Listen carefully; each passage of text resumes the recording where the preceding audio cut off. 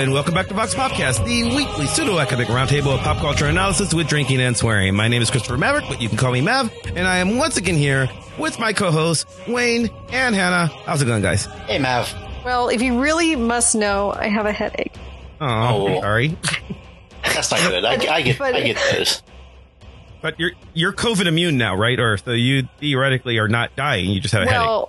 Well, like by the time this episode airs, I will have gotten my second shot. Okay. But I have a headache. I can tell you exactly why I have a headache. It's because I didn't get a lot of sleep last night, and you know, when you're tired, your head hurts. And this is extremely boring, and none of our listeners care. I'm trying to see if I could turn that into a transition. If you think you have a headache now, wait till the end of this episode. Oh no, I wasn't even thinking that. I was. And with that, you can just turn it off and give us a 5-star review on iTunes. I was trying to think of a clever pop culture reference of, you know, can you fix headaches? I don't know, you know, superhero powers or something, but fine, you know. Like I was like trying to work my way towards like a Vita-Ray thing, which is you know what causes headaches in academics? Superhero thought experiments. There you go. Perfect. And that's what we're talking about this week, conveniently. Wow, that was seamless and wonderful. We are professionals. So this is an interesting topic, I think. And this happened for a couple of reasons. Well, first, I was having an argument with people on a Facebook post, just one of those really stupid arguments where I was just like thinking about Star Wars and The Mandalorian. And I was talking about Luke Skywalker being a genocidal maniac who just likes doing murder. And that's like why he does most of the decisions that he makes during Star Wars. And then people got mad at me about like, no, he's not a maniac. He's fighting evil and he's doing this. And I was like, and so, you know, of course I doubled down on it. I'm like, he's a terrorist trying to take over the legitimate government. And he's like, and they're like, no, but he's evil. I'm like, yeah, but nobody knows that. Nobody knows it. So I just kind of, you know, Luke likes doing murders. Luke murders a lot of people that he doesn't have to murder. He just enjoys it. And this went on and on. And then I started thinking this could be a show. And then I remembered a friend of ours wrote a book about this very thing and sent it to me. And it was like, you know, do you guys want to do a show on this? And then I thought, yes, I do want to do a show on this. And then there was a pandemic and it like took up all of our shows for like 6 months and we forgot to do that show. So we're doing this show now. Well, time is meaningless anyway. So I'd like to welcome back to the show, Chris. You want to try that again? Yeah, you want. Yes, and I'm not editing that out. I would like to welcome back to the show, Chris Gobbler. Hey, Chris, how's it going? Oh, Matt, how are you? I am bad at podcasting. That's how I am. So yeah, you haven't been on in a while, but just pretend you're in a bar having a beer. Well, that's true. I don't remember what bars look like. It's been a long time. So you have a little bit of expertise here, as I was saying. I do. I co-wrote a book on this subject, so yeah, I've half the expertise. The other half is here happily too, though. So you co-wrote the book, and I was going to say, you know, we should get your co-author on, but conveniently, I guess he's here. Also, in addition to Chris, we have Nathaniel Goldberg. Hey, Nathaniel, nice to meet you. Hey, nice to meet you too. Yeah, coincidentally, I also co-wrote a book on this very topic. Hi, it's very nice to meet you. That is such an odd coincidence. How did that happen? Chris, you and I should get together sometime. Squalor, yeah, that's correct.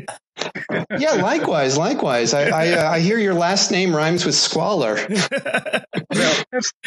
Yeah, Gobbler. Yeah, there we go. Yeah, Chris has to remind me just inside baseball. I always say Gavler at first, and then it's like, no, it's Gavaler.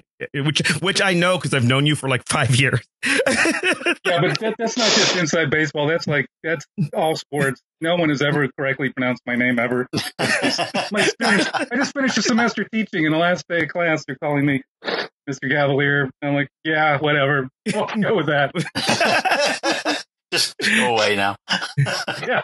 So anyway, we should start with why Hannah made her horrible sigh at my very obviously how Luke is a homicidal maniac comment. Because that's true. I mean, it's undoubtedly true. We all agree. Why? What's wrong with me saying that, Hannah? Oh, I just thought, is he going to talk about the subreddit "The Empire Did Nothing Wrong"? So, no. The Empire totally does things wrong. I just don't necessarily think that the rebellion is just right. My entire point was we are positioned to think the rebellion's right because, you know, they're our heroes. They're the protagonists. But really, the rebellion are a bunch of people trying to overthrow the government. Like, most people don't know that the emperor's evil. Like, most people on the outer rings of the system they're just trying to live their lives. And I know that because I've watched The Mandalorian, which is the whole plot to that TV show. So, like, it's not that I think Luke's wrong. I think Luke's doing a very good thing. And sometimes in war, people die, but he's still a terrorist. That's not even a thought experiment. That's just a straight up description of Star Wars. That's just correct. Yeah, well, yes. Okay. So maybe we need to go into this with an operational definition of what do we mean by thought experiment. That would be my next question. Right. Maybe that's a tip to me. But first, if I could ask, he's a terrorist because of the Death Stars. That's what you mean, right? Because he doesn't go around. He's not Papa, right? He doesn't go around slaughtering sand people and yes, he does. Other groups. He killed a bunch of perfectly innocent people trying to rescue Han Solo. Oh, on Jabba's barge. Yeah, those people were they were colluding with Jabba. I don't think they were innocent. There were people who were hanging out the bar, the only local bar in the bad. It's the bad part of town. No, come on. It's Tatooine. They're lower class people. They cannot control. Lower class, they're just the working class people. And the local bar is owned by a gangster. It's what happens. You can't help it if you live in the hood. I'm sorry. And they're just there trying to live their best lives. You know, you're just a waitress trying to make your living on Jabba's sand barge. And then, you know, laser sword dude comes and just slices you up for no good reason. You know, so it's laser wizard dude. And I think we could tweak this just a bit to make it into a thought experiment. That's exactly what I was hoping. Yeah. So here's an attempt. We can wonder, did Luke do the right thing by freeing Han, even though there was arguably collateral damage? And the usefulness of turning that into a thought experiment is we could then figure out what's the moral value of collateral damage without talking about particular cases from past or present. Mm-hmm. So by putting it off in a fictional scenario, we can have a bit more fun with it, and we can also remove it from the nitty-gritty, sometimes really depressing facts of everyday life. Right. Mm-hmm. So this basically lets us talk about moral philosophy of without dealing with looking at an actual war or say, you know, a bunch of people who don't understand how elections work trying to overthrow a government, if that sort of thing were to ever happen. It allows us to unpoliticize it. Well, and that's kind of what I think is interesting. I think it allows us to unpoliticize it, except for the people who end up looking bad going, why do you put politics in Star Wars? I guess what I mean by that is it takes it away from the specific I can't say politicization. Right. But you could also understand it from the other perspective. So what philosophers do, and philosophical ethicists in particular, is they often start from the perspective of pure theory, and they're looking for a way to make the theory meaningful. So on the one hand, as you're saying, we don't want to be, ground down in the sometimes politicized or emotionalized or controversial parts of history. But on the other hand, we don't want to be just pure theoreticians because, well, that's fun for me. I've got a PhD in philosophy. It's probably not fun for most people. So Chris and I had this thought that, hey, comic books are doing this really, really well. Oh. I think so. That was your cue, Mr. Squalor. I'll be honest. I'm still thinking about Luke killing waitresses. And so I'm trying to, our first chapter focused on Batman and Superman, looking at their first years back in 1938, 1939, and just trying to apply the question of what ethical approach to morality might character be following. And I'm trying to apply this to Luke at this moment as he's killing Jabba's employees, and I'm actually not sure how to run it. Batman and Superman, at least, are actually surprisingly clear in their what appears to be, or what can be derived as their philosophical, ethical approaches. And they're really interestingly opposite. At least in their first year. Yeah, we clarify really early on that, like, talk about, I mean, generally, we as a culture talk about superheroes and fictional characters generally as if they're coherent, consistent characters. But, there's as many Batmans as there have been writers and artists, adapted them. So we just only looked at the first year, Bill Finger and Bob Kane for Batman. And same for Schuster and Siegel's Superman. These characters are brutal. They are killers. We started by talking about Luke killing a lot of people, but Batman and Superman, the death count in their first year of Action Comics and Detective Comics, the body count's extraordinary. These were pretty bloody characters. They either directly killed people, allowed people to die, or were just seemingly indifferent to a number of deaths. So we were trying to understand, particularly given that complication, in what sense are these characters moral? And Mav, I mean, your question about Luke as like a terrorist, it's a good question. It sort of applies to superheroes too, because they're all, or maybe not all, but I will just say overwhelmingly, the genre is vigilante, romanticized vigilantism. So Luke as a terrorist is a kind of vigilante as well, working against a, let's say, corrupt government. But that's what Zorro was. And that, Batman and Superman aren't fighting against the government, but the government, particularly in his early years, are shown to be incompetent and at worst complicit, and so it requires a vigilante to come in and fix. And so that makes Batman, Superman, and Luke really very similar as far as that goes. Wait, so can I ask a side question real quick? Go for it.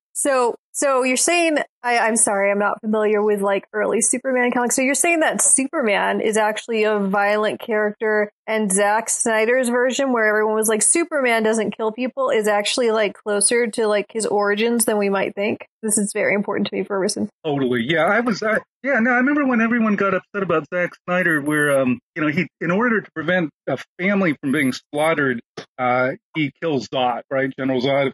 I think that was the scene that got everyone upset. Oh yeah, spoilers.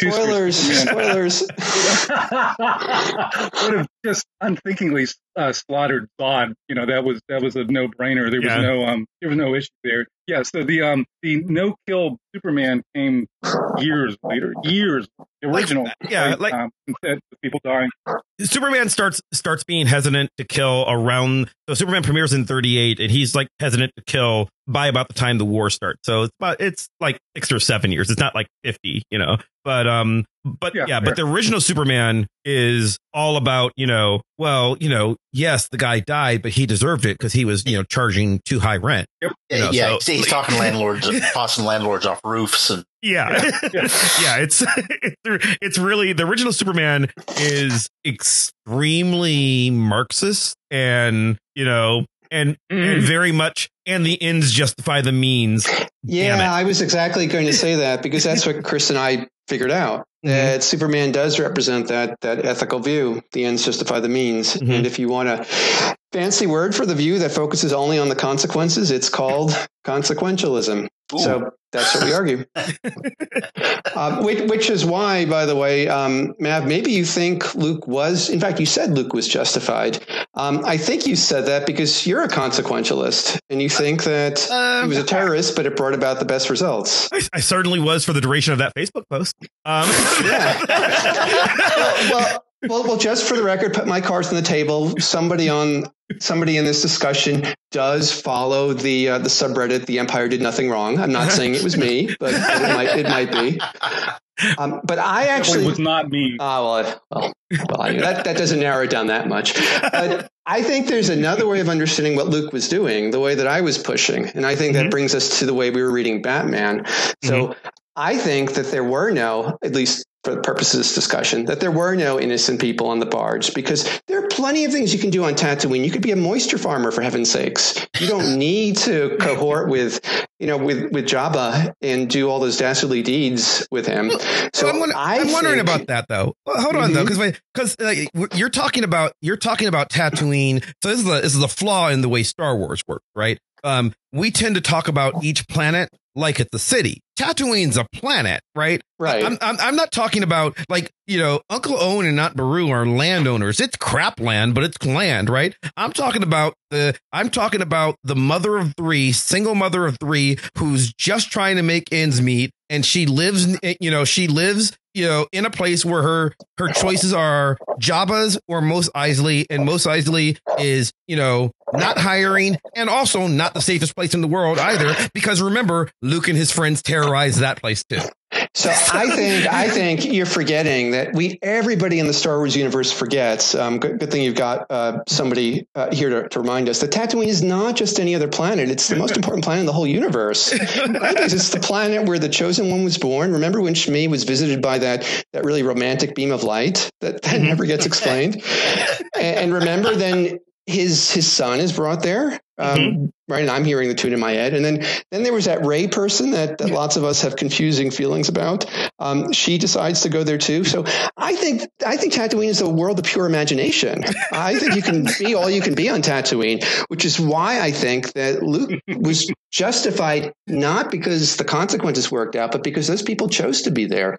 So they signed up for what they were going to get. So Luke respected their rights, respected their responsibilities, and they got what they deserved. It's not the consequences. It's that, well, he did the right thing because they deserved to get Jabba's fate. And that's ethical theory number 2, which says people should get what they deserve regardless of consequences, because Luke did his duty to try to bring down the Empire, not because of the consequences, but because they were bad people. I can see how Watchmen came out of these other comic book histories in terms of philosophy. Yeah. Just to jump the gun there. Well, yeah, you're getting to like moral objectivism, right? Like that's sort of. I mean, consequentialists can say that it's objectively good if people live and objectively bad if they die. Right. But no, I mean more like, who cares about the consequences? Luke had to try. Jabba was a crime lord. Even if Luke failed to stop him, he still had to try. Jabba was a crime lord, but he's not really trying to stop Jabba. He's trying to save his friend, a fucking criminal that screwed over Jabba. But he's got a duty to protect his friend because his friend protected him. Yeah, so he's returning the favor, right?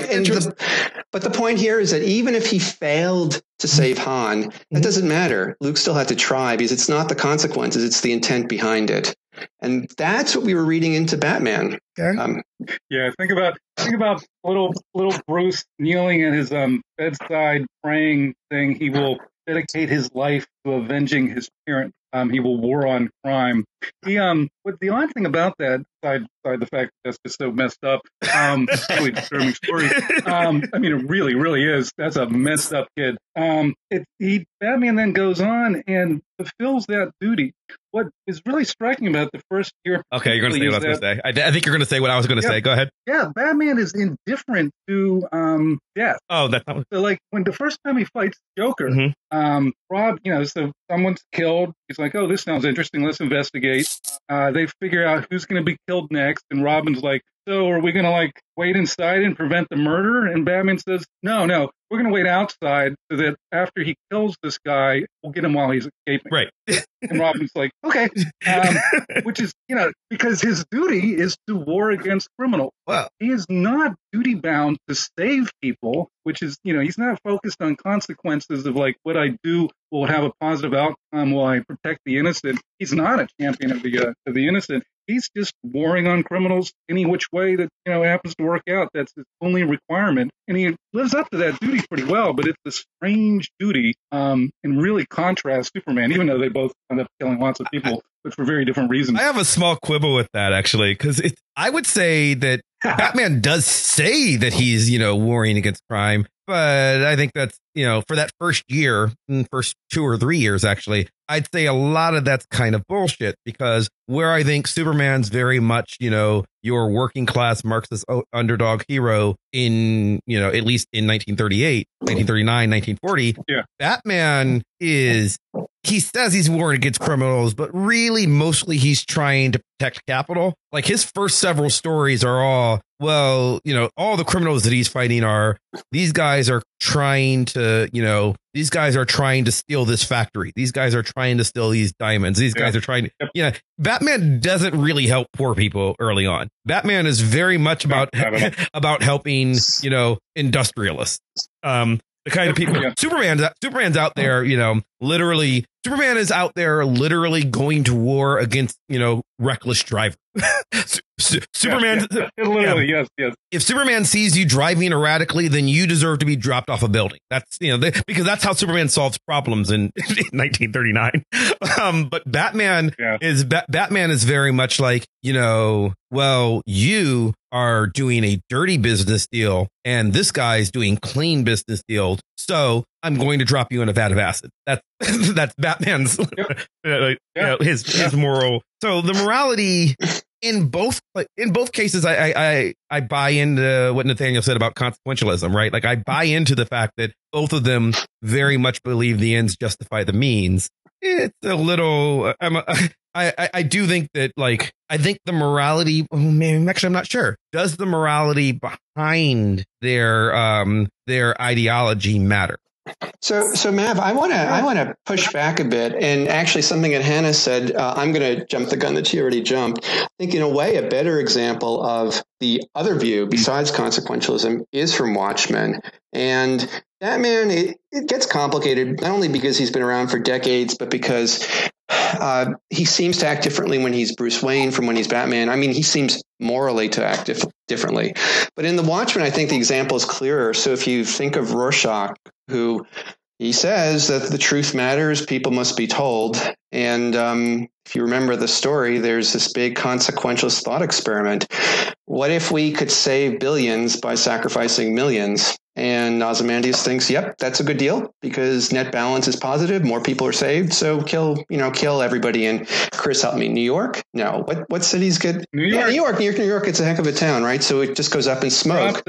Sorry? Well, giant blue squid. Yeah, right. So that's consequentialism because it's still the greatest good for the greatest number. Consequences, net positive. But Rorschach says, nope, I don't care about consequences. I don't care if there's World War III. People must be told because I have a duty to the truth. Mm-hmm. And that's not a consequentialist view. That, if you want a fancy term, that's called deontology because it's got the word for duty in it. So the Greek word for duty is in deontology. So Rorschach thinks he has this duty or obligation to the truth. Consequences be damned. And we were reading first year Batman that way, but better example might be from The Watchmen because Ozzy and Rorschach are polar opposites in terms of moral theory. And the contrast with Rorschach is really important, I think, because we read him as a descendant of Batman, but the fact that he is perfectly willing to allow World War III and within the context of that graphic novel, the likely destruction of the human race, rather than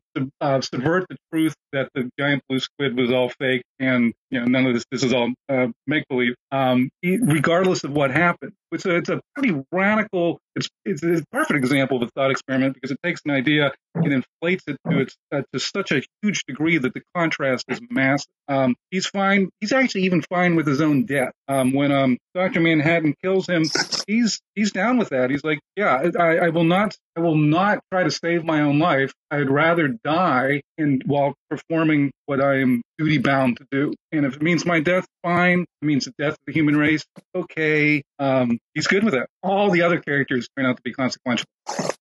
So one good thing about using thought experiments like this is, gosh, there's this problem when you talk about ethics. There's this tendency to go to the Hitler and the Stalin stories. And yeah, those make great examples, I guess.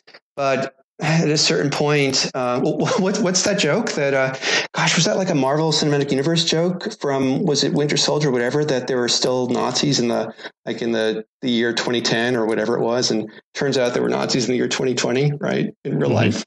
But anyway, right? But that's scary. But that's history, and like literally, it's in the past, and it's not as vivid to people as these stories might be. And it's also got loaded, and it has all the complications of genocide and racism, and here, if you pit a story between, so here's a fictional character who thinks killing 1 million people or several million, it's worth it. And here's another character who thinks, well, if everybody dies, it's worth it, right? And one of them thinks that because he's doing a balance sheet, he's counting up consequences. The other one thinks it's worth it because he doesn't care about consequences. He just cares about his duty. But I wonder about, I mean, Watchmen is fiction, but that graphic novel in particular, shocking. That graphic novel in particular does draw on, like, I guess, the past, like American history and the, immediate present. And like, Rorschach, we've talked about this a lot on this podcast, is like steeped in like neo-Nazi or KKK white supremacist propaganda. Mm-hmm. So like, how abstract really are these thought experiments? I mean, they're removed from reality in some ways, but not entirely. No, you're right. So it's a balance that, well, of course, it depends on the context. If you're looking just for fun, then read whatever comic book is fun to you. But if you're looking to try to get a philosophical lesson out of it, it's hard because, well, I mean, let me ask you: do you all know about this accursed philosophical thought experiment, the trolley problem? Mm-hmm. We watched The Good Place.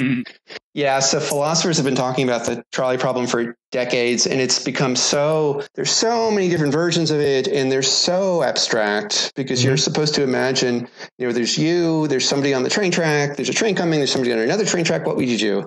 And that's so far removed from real life that it's not even clear that your thoughts there are relevant to actual situations, like self-driving cars or situations where this really matters. How do you program a car, what to do? You want believable stuff like fighting giant squids. Absolutely. I'm on board. Yeah. Well, that's the balance you have to strike because, Churchill was an anti-Semite, so was Roosevelt, yet they signed up to fight against Hitler, who was more of an anti-Semite. So what do you do when history is just so messy? You can't always have these clean, black and white. But you're right, the trolley problem is too black and white. So we were thinking that fiction, in particular comics, because they're words and images, can help enliven the thought experiment enough and complicate it maybe enough so that we can get something ethically interesting out of the mix. And not just ethically, we look at philosophical thought experiments along multiple lines. Just our first section is on ethics, but after that we explore into a range of metaphysics, and it's the world of philosophy is wide open. So the ethics is just door number one. So Chris, let's talk about time travel, because that was also fun. Yeah. Oh, God. Yeah. Speaking of which, the Hitler story. So we looked at Marvel, and of course there's so many time travel stories within comics generally. We tried to sort of figure out, can we just do one thread? So we went to the first Marvel time travel story, which is Fantastic Four with Dr. Doom's time machine. And then we looked at, I won't say every single Dr. Doom time travel story, but pretty damn close. Lot of them. And there's oh my God, are there a lot of them? And it's fun because Marvel, of course, you're looking at, there's nothing coherent or consistent about this, because it's a bunch of different writers and editors. And so every writer and artist too could have a different take on time. But our premise was we were treating Marvel as a single entity, as a philosopher, and trying to derive, so what philosophy of time does Marvel present through these Doctor Doom stories? And it's interesting to watch because it appears to be a philosopher whose attitude towards time is evolving. Because with every few years, a new story would introduce what would appear to be a new philosophy towards time, and then eventually they all got merged and then recorrected, and it's a wonderful, wonderful mess. It's one of the more complicated. At one point I tried to graph it, and I just lost my mind. But yes, and that's only looking at Doctor Doom. We want to we break down the different. Yeah, well, I thought I could make it simple. And Chris, you can jump in if I forget the comic specifics. But tell me, wasn't it something like the very first time travel story, the Fantastic Four try to go into the past to change the past, right? Mm-hmm. Wasn't that? Yeah. And it turns out they couldn't, because the writers of the story, or the metaphysics of the Marvel Universe at the time, was what we might call eternal or eternalist. And eternalism is the view that everything happens eternally. So what happened in the year 1800 always happens in the year 1800, and what happens in the year 2021 always happens in the year 2021. So things can't be changed. Time is like space. All the points are already laid out before you. Time doesn't. So like Lost. Sorry. So that's a fandom I skipped, but I'll take your word for it. No, I'm with you with Lost, but Lost is so bizarre. But yes, more or less like Lost. The example with Fantastic Four is that they went back to get Blackbeard's. That's right, Blackbeard's treasures, and it turns out that Ben Grimm is Blackbeard. It always was. It always is, right? Exactly, it always is. Was, and that's the key. Is that unknown to him, when he'd heard of Blackbeard as a kid, he was actually reading about himself, but he just didn't know that. Mm-hmm. But he has always been Blackbeard. He always has gone back in time and been Blackbeard and returned to the present. Chris, we could even say it's not that that Ben Grimm always went back in time. It's that he always does go back in time. So eternalism tells us to drop verb tenses. Everything is eternal. In 1800, this does happen. 1900, this does happen. That's the point, because it's always happening. That's very much Alan Moore's take on all of history through In Jerusalem, and Alan Moore he wrote 1,300 pages about that idea in Jerusalem.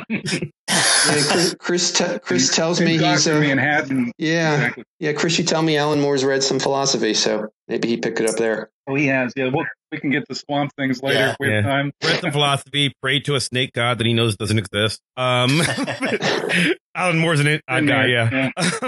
So you said it evolves, though, because that is, you've got the eternalistic point of view, which is fatalistic, but like Marvel moves away from that. They do, because then the Avengers, I'm forgetting who wrote these issues. Roy Thomas. He decides that Captain America wants to go back and find out definitely whether Bucky died or not, because in the 1960s, Captain America was really proud about Bucky. This is back when Bucky was still dead. That changed. But he wants to go back and just observe.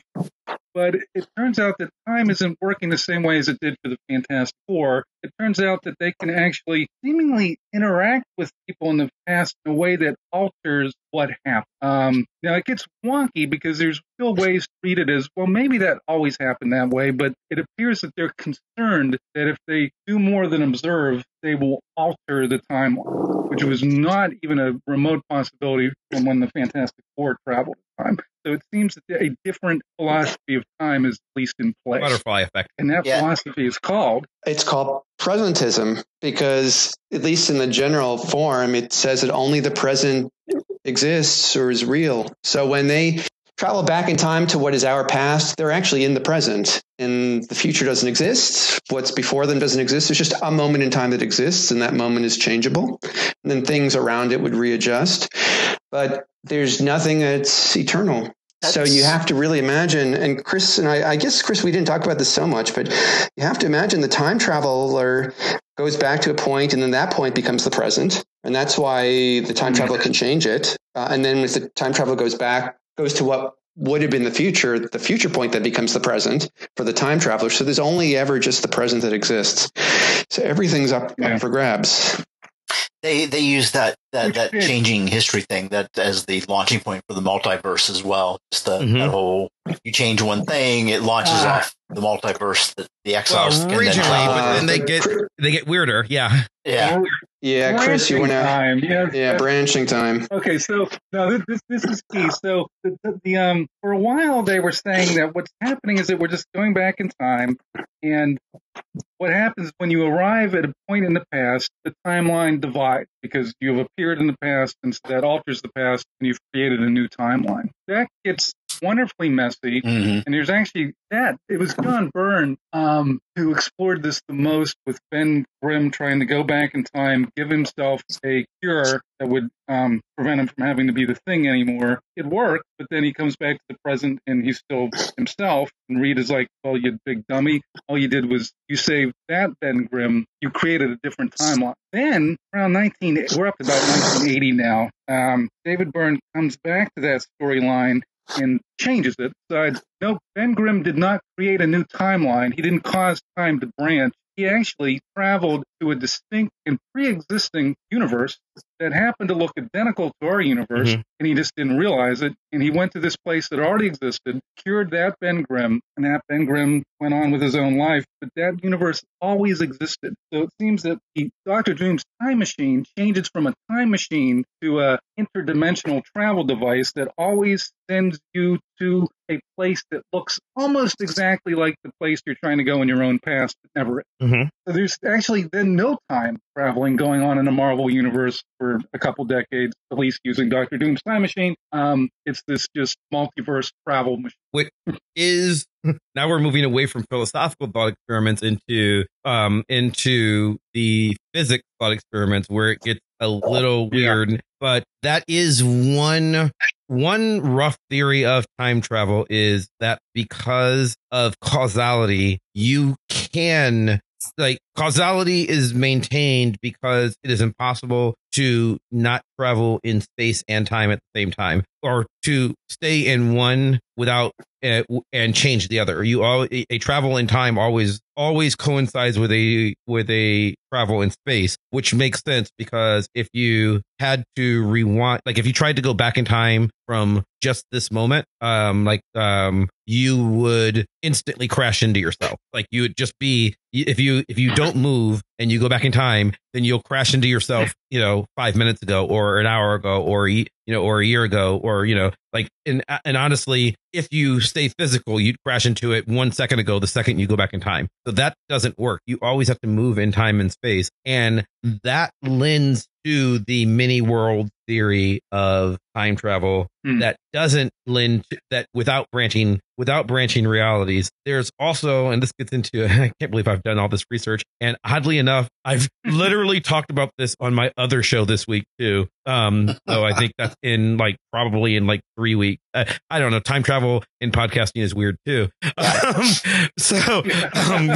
But there's so you get into the what many comic book fans know as the multiple futures theory.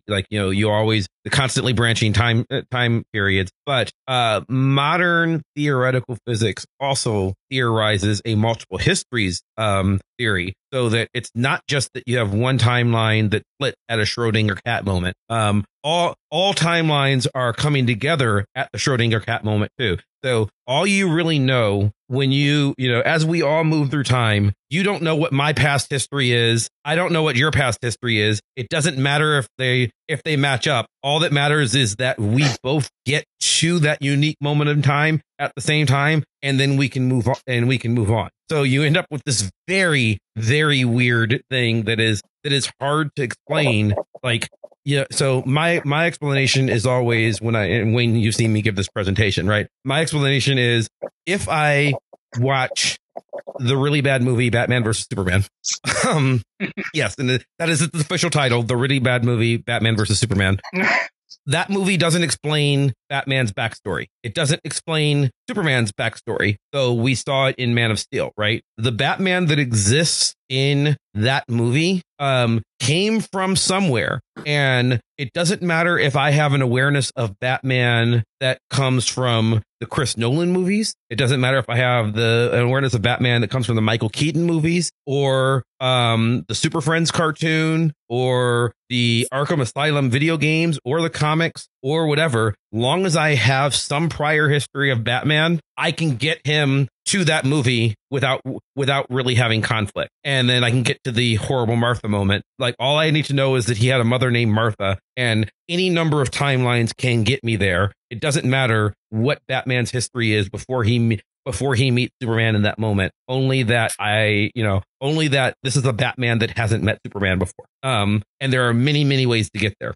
So I can start at, at early Detective Comics and then skip straight there, or I can start at Michael Keaton movies and skip straight there, or the Gotham TV show. Same thing for Superman. It doesn't matter. Like, maybe I watched the Superman movie Man of Steel before I watched Batman versus Superman, or maybe I watched the Chris Reeves movie. It actually doesn't matter within the context of Batman versus Superman. All that matters is I've gotten my idea of Superman somewhere and I've gotten my idea of Batman somewhere, and they converge at that moment, and then they can diverge again. It doesn't matter. And that's probably how real time travel works. So, Matt, if I can ask you, I haven't seen those movies. I've pledged myself to the other fandom, but of course it matters. It's got to matter, because if you're going to the point where where Bruce sees Martha, or whatever the example is, if Bruce had a particularly tortured childhood, then he's going to have certain beliefs in his head that are going to differ from if Bruce had a really happy childhood, right?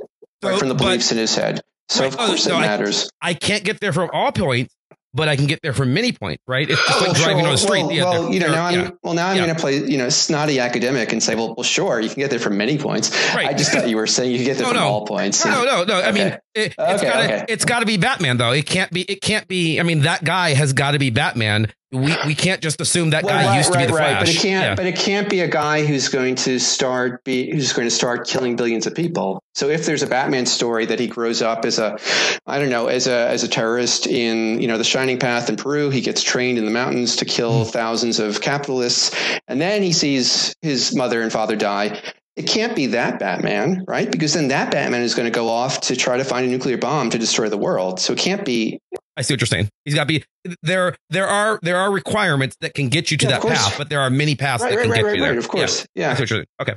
And if I can point out, so what's interesting, Mav, about what you're describing is that if, for instance, you watch a terrible movie called Batman vs. Superman, having only seen Batman movies starring Val Kilmer and or George Clooney, which you left off your list, thank you, it doesn't matter, except it does matter in one sense. If you only read the first year of Detective Comics with Batman versus seeing one film of all the ones you named, your experience of Batman versus Superman will be qualitatively different. You will, in essence, be watching a different movie, which is interesting. Right. My experience, but that's the same thing. Coherent movie. I got to say, it will be distinct from but that's exactly the thing. Like you and I both watched that movie, but my history of how I got to that movie is different from your history. So it is one fixed moment in time, the runtime of the really bad movie Batman versus Superman, but like the experience of how we each got there can be individualistic, and therefore we might experience it. Some people foolishly believe that's a good movie because they arrived at that point in a different way. Yes. Yeah. I could give you two really, seriously annoying academic terms to describe what you've perfect. To name what you've just described. Chris, do they both start with the letter D? They do. It's like we wrote a book together. It's a different book. A different book, yeah. That's okay. Okay. So when you describe, because it's interesting, Mav, you said when you described that terrible movie, you referred to it by its length, right? I forget what you just said, which is wonderfully accurate. It's an object. Call it a discourse. Sure. It simply is an object, and until it's watched, it's kind of inert. It's just light and sound or whatever. But when someone watches and listens it, they experience something in their brain that is a diegesis. And everyone is going to experience discourses in that experience is called the diegesis, but no one's diegesis is going to be identical. They are going to overlap a whole hell of a lot, though, and sometimes so much that you would never even distinguish them. But you're actually setting up the possibility of if someone has read a completely different Batman, and because these movies and comics can be quite different, two people with different backgrounds could experience Batman inside Batman versus Superman quite differently, and therefore have a very different diegesis. Which I believe is exactly what happens. The same disc. Which I believe is exactly what happens and explains every fandom war ever. Exactly. Yes. Yeah. So part of the book that Chris and I wrote looks a bit at topics like this in an area called philosophy of language, because even though movies aren't the same thing as books, thinking about them requires listening to them and understanding them in terms of language. And different people can approach the same story, right, in different ways. And that's a great example of maybe that is why so many people fight over minutia, because they're interpreting the minutia differently.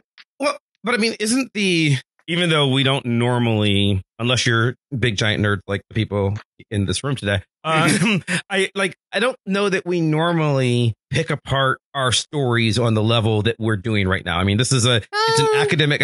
Well, I mean, on the level we're doing specifically, where we're like, okay, what would Kant say about this? Right. Like, okay, I don't know. Fair. Okay. But I do think where I was going with it is I do think that isn't the idea of whether people realize it or not, isn't the idea of these thought experiments why we watch, particularly what currently geek content, but I'd say all stories. Isn't that part of why we watch the story in the first place? So that we can sit there and go, what would Luke Skywalker do? What would Batman do? Yeah, I mean, that might be part of it, but I don't think Chris and I should overplay our hand. I think a big part of it is because they're fun, right? Okay. I mean, sure, they get you to think about things, but I don't know if anybody's had this experience. I certainly have, where I go see a movie with a friend and I come out thinking like, oh my God, what are the consequences of that? And, my friend just says to me, consequences of what? That was fun. Let's go get a burger.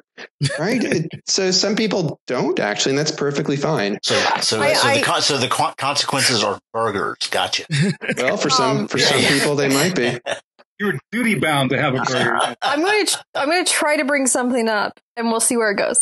But aren't there clearly like some forms of media that are written just as pure thought experiments specifically, and I'm just going to say The Good Place again, because like it feels like a lot of episodes are like, okay, well, what if we think about like what Jeremy Bentham had to say, and we write an episode where we play this out, and not only like teach people who don't read Bentham in their free time like Hannah about Jeremy Bentham, but we also like think about the consequences of thinking the way he does and how that works or doesn't in this wacky kind of world.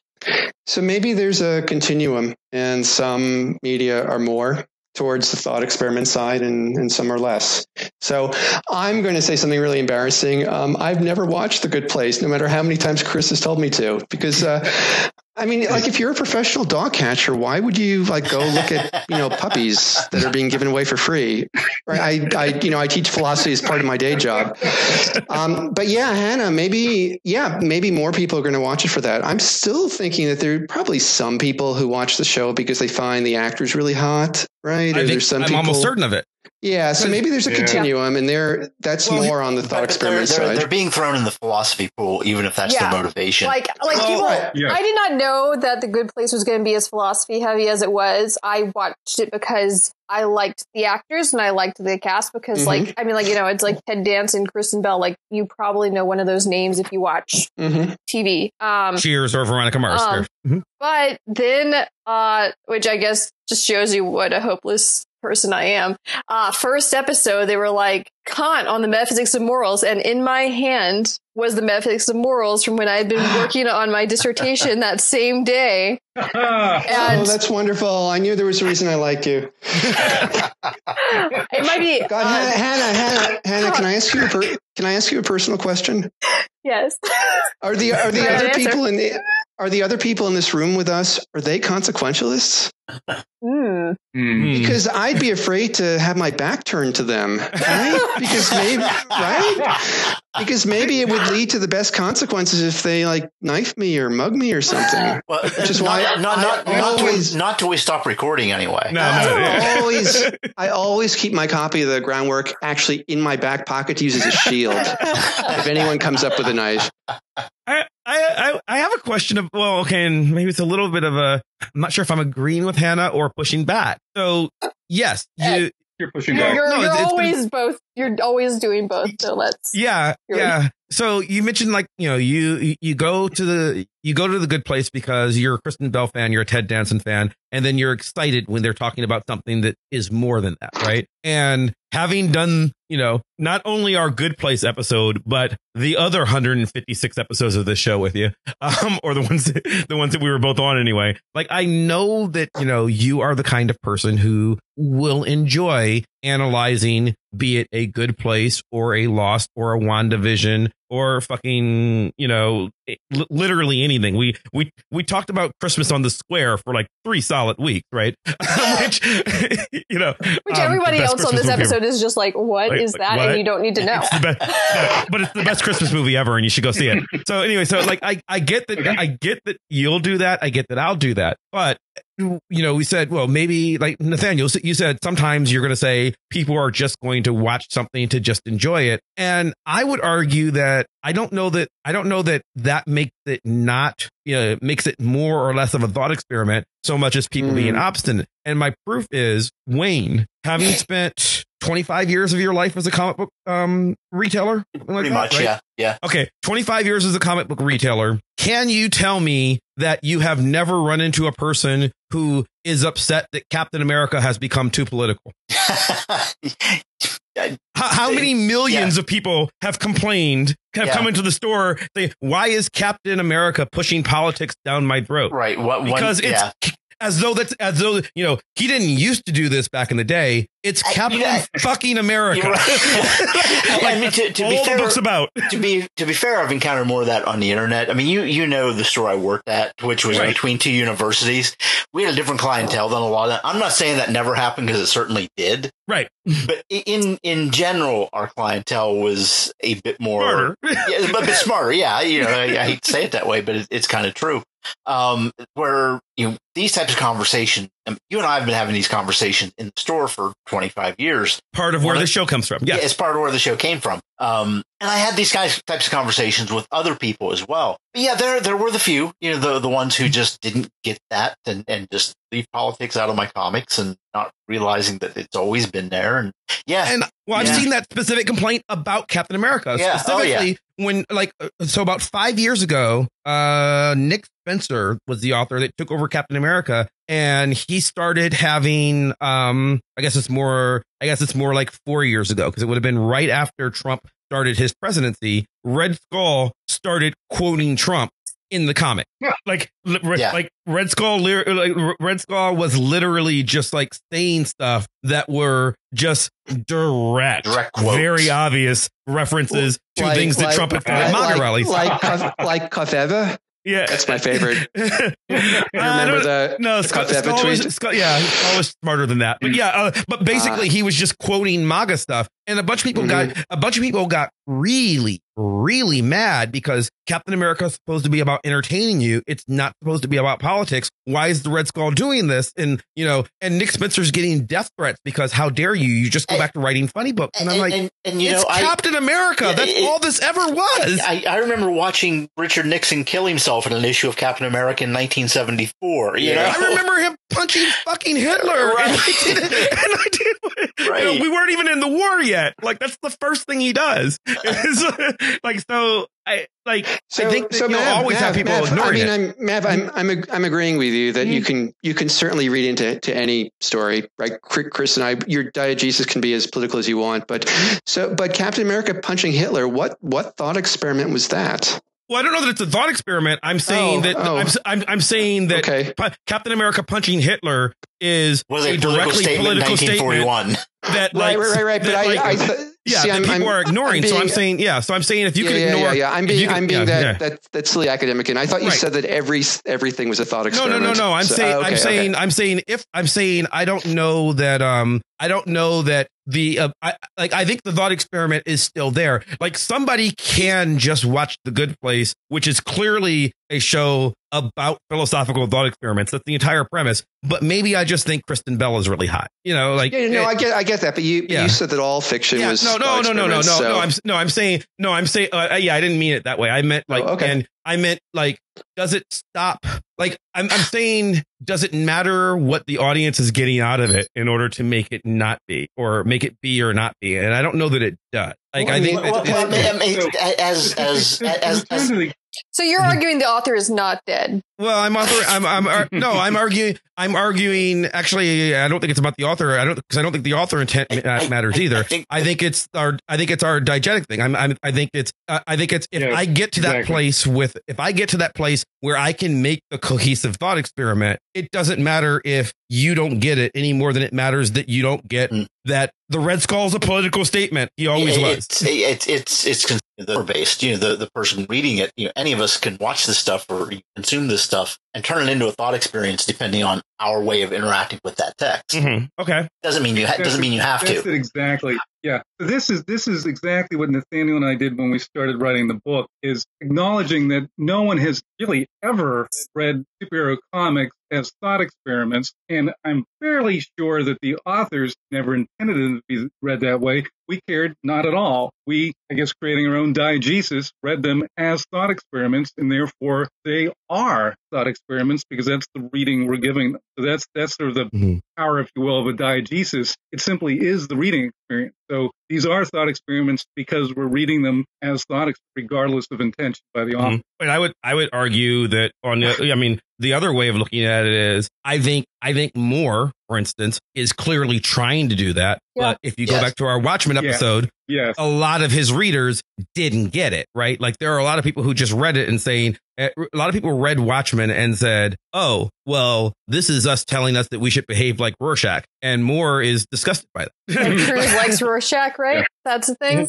What was that? I was going to say Ted Cruz, like he loves Rorschach, right? Like that's a thing. Yeah. Oh God, does he? Yeah. I didn't know that. Ted doesn't know what's going on. I did not know that one. That's awesome. Yeah. I'll link it in the show notes. But he's actually using superheroes. It's a lot more complicated than I thought. It's a lot. I don't know if I want to link to this, but I will. Well, yeah.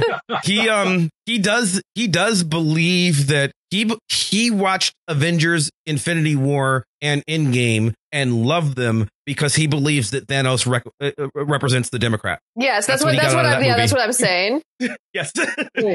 Wow. That was his reading of it. He was like, oh, this movie justifies everything I believe because clearly that Thanos is the evil Democrats who are trying to cancel everything. Okay, so I'm going to bring up, this goes back to you asking me about customers at the store. There's one in particular, but I saw this in two different people. There's one in particular when the Marvel Civil War storyline was coming out. Yes. Mm-hmm. I know. Yeah, it struck me how everybody, no matter their political persuasion, identified with Cap. Mm-hmm. I mean, to me, it was clear Tony is the military industrial complex, and the Guantanamo. They're locking people up, and he's very much representative of Bush administration and the conservative thought and whatever.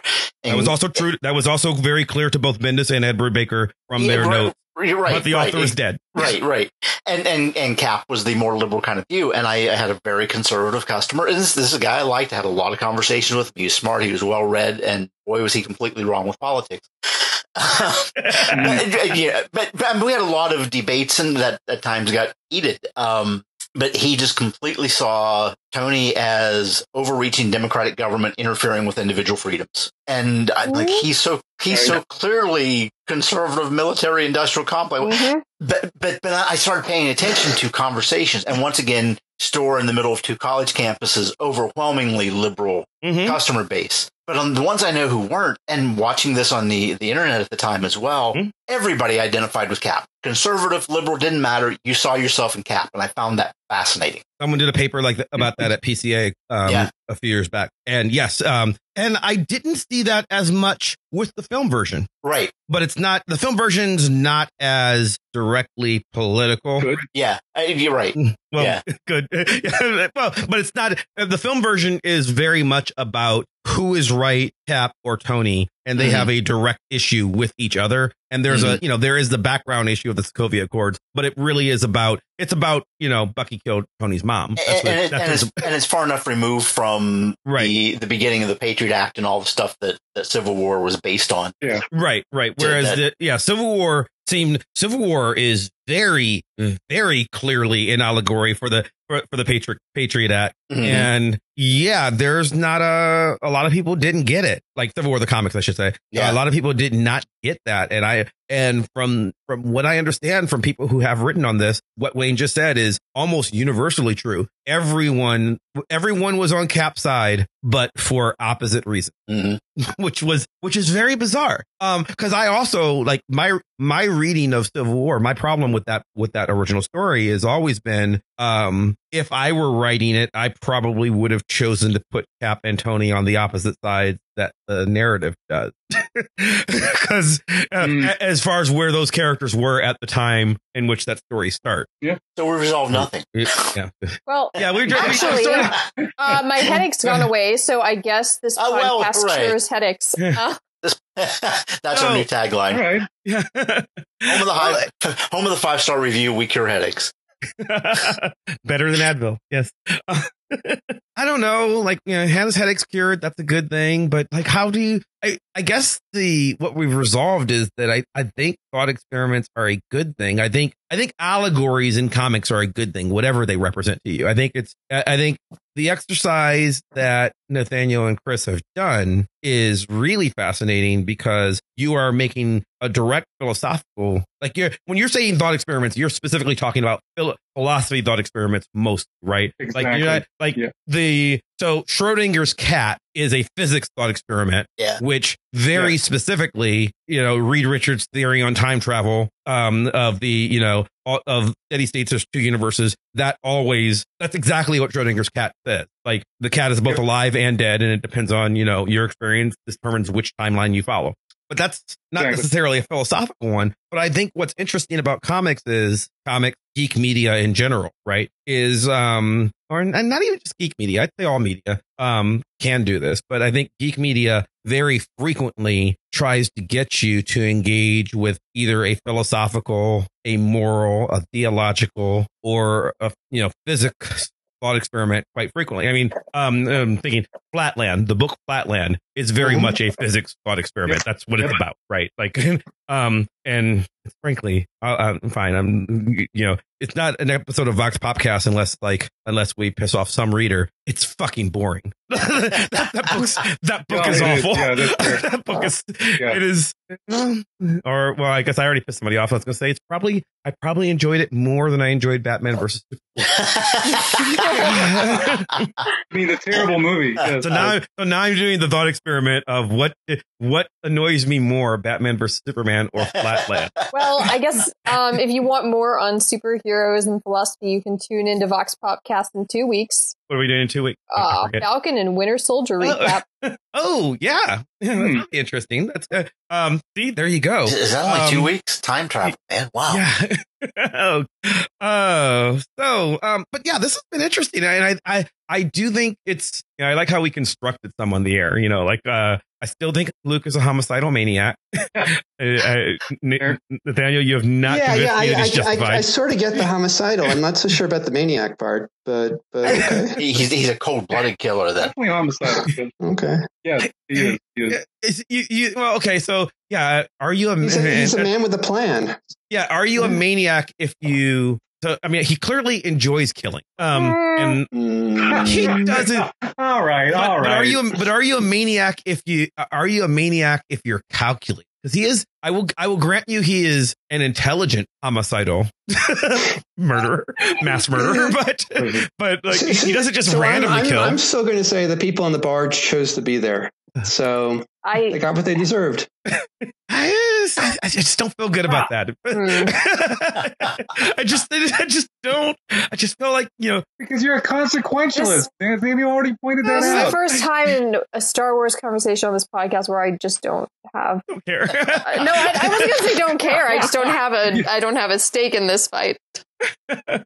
But I do think it's interesting to kind of go from there to time travel, and I think there's a lot to say. So I will go Nathaniel. If people want to hear more, how would they do that? Well, coincidentally, Chris and I wrote a book. So we wrote this book called Superhero Thought Experiments. What a great title for this concept. Oh, thank you. Yeah, it was yeah, it talks about all of these and then some more. Where else would people find you if they wanted to follow you online or anything like that? Oh gosh, so I when I'm on, / The Empire Did Nothing Wrong, I usually post anonymously, so I'm not going to give away my Sith identity, because I've learned from the best that the Sith have to stay in hiding. So I don't have a separate social media presence. I really, do we want to do a bonus like 5 minutes on? Yeah, sure. Why did the Empire do nothing wrong?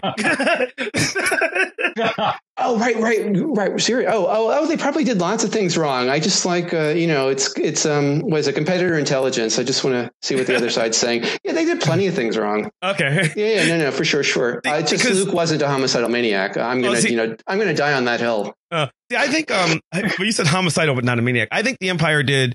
I think the Empire did a lot of things wrong. I do not think they were wrong just because Palpatine was evil. I think that, but I think they clearly were much better at running a government than the rebels or the new Republic or whatever they called themselves, because like things just fell to shit between Jedi and Force Awakens. So I think they were bad. I think they were good at governing, and so you're saying the trains ran on time. That's what I'm saying. Yeah. I'm saying very much the trains ran on time. As my co-author pointed out, Mav, you're a consequentialist. No, I know. So as long as the trains ran on time, life is good. Well, see, that's where I'll clarify. Yeah. I'm not saying it's okay. I'm not saying that the trains running on time is necessarily a good thing. Well, I'm saying that they were good at keeping the trains on time. I'm not sure that that's the way I would go. My question is it a good thing if the trains are on time for the 4 people tied to this track or the 1 person tied to the other track? No kidding. I'm a nihilist. I wonder is there any way for me to run over both tracks at the same time? Can I run over the 4? No, it wouldn't be. I'm just more a nihilism. Can I run over 4? You'd be a homicidal maniac. Yeah, and then back up and then run over the other one. Burn it all down. Chris, what about you? I hear you also wrote a book. Yeah, I did. Actually, I wrote a couple, but I wrote a couple with Nathaniel. So in addition to Superhero Thought Experiments, last fall, we have another book out, Superhero Thought Experiments from Iowa. And Nathaniel and I also published something with Routledge last fall called Revising Fiction, Fact, and Faith, a philosophical account, which looks at reboots and retcons and sequels to the lens of what we were talking about earlier, discourses and diegeses, so that we actually have 2. We're working on more, but at the moment we've published 2 together. So I will happily plug both of those. Both of those will be linked in the show notes. Thank you. And Palindrome Hannah. You can find me on voxpopcast.com, where we post blogs about upcoming shows, and you can leave us comments with your thoughts. And hey, maybe you can get on the air. It's been known to happen. Frequently. Wayne, what about you?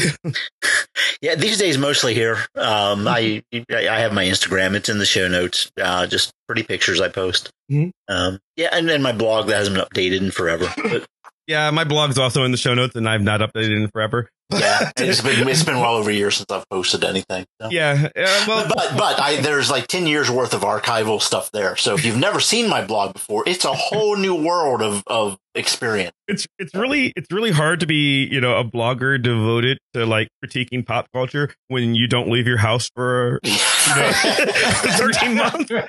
Guys, we could have just talked about Kong versus Godzilla. No, wait, it's Godzilla versus Godzilla. Kong won that movie, so it's I'm renaming it. Spoiler. No. It's more complicated. By one, I mean like won my heart, not like won any particular thing. Oh, romantic spoilers. Well, not like that. I want the spoiler. Not like that. Who won? I'm not going to see that movie under any circumstances. We'll talk offline. Talk offline. The studio won. That's the right answer. The people won. And frankly, Katya is winning our box office game by a big gap right now because her movie made money somehow. But we'll, I mean, like, we'll see what happens. Who would have guessed that Godzilla versus Kong would bring in more than Nomadland? Come on. Well, I mean, we'll see how this game goes because she lost Minions. Minions was going to be big. I'm going to end the show now. Good idea. You can follow me on Twitter or Instagram or Facebook, all of the places, always at Chris Maverick. You can follow the show, all those same places, at Vox Popcast, where we post links to our blog, where you can find out about new episodes and new calls for comments, which are the posts that Hannah was talking about, where you can find out about what we're talking about next week or the week after that, or at random points in the future. If you enjoy the show, which are all the present, apparently. If you enjoy the show, and we certainly hope you do, please subscribe to us on iTunes or Stitcher or Spotify or wherever else you get podcasts from, including YouTube. Follow our YouTube feed. This might be a very fun show to watch on YouTube. I'm going to have to pick some interesting pictures. But if you follow our YouTube show, you can see an enhanced version of the show that has pictures while we talk. And, like and subscribe and hit bells and whatever other YouTube things the kids do. I'm very old. I don't really know how it works. And leave us a 5-star review on iTunes or Stitcher or Spotify, especially on iTunes, because that boosts the algorithm, makes us more popular, helps other people find the show. And that is your duty as a deontologist. That's why you were put on this planet. You are only here to stroke our egos. I don't know. I don't know. I would like to thank Maximilian of Thoughtform Music for our epic theme song, building ever so more epically and playing us out. I'd like to thank our guests for joining us. I'd like to thank you for listening, and we'll see you next time. Bye. Bye.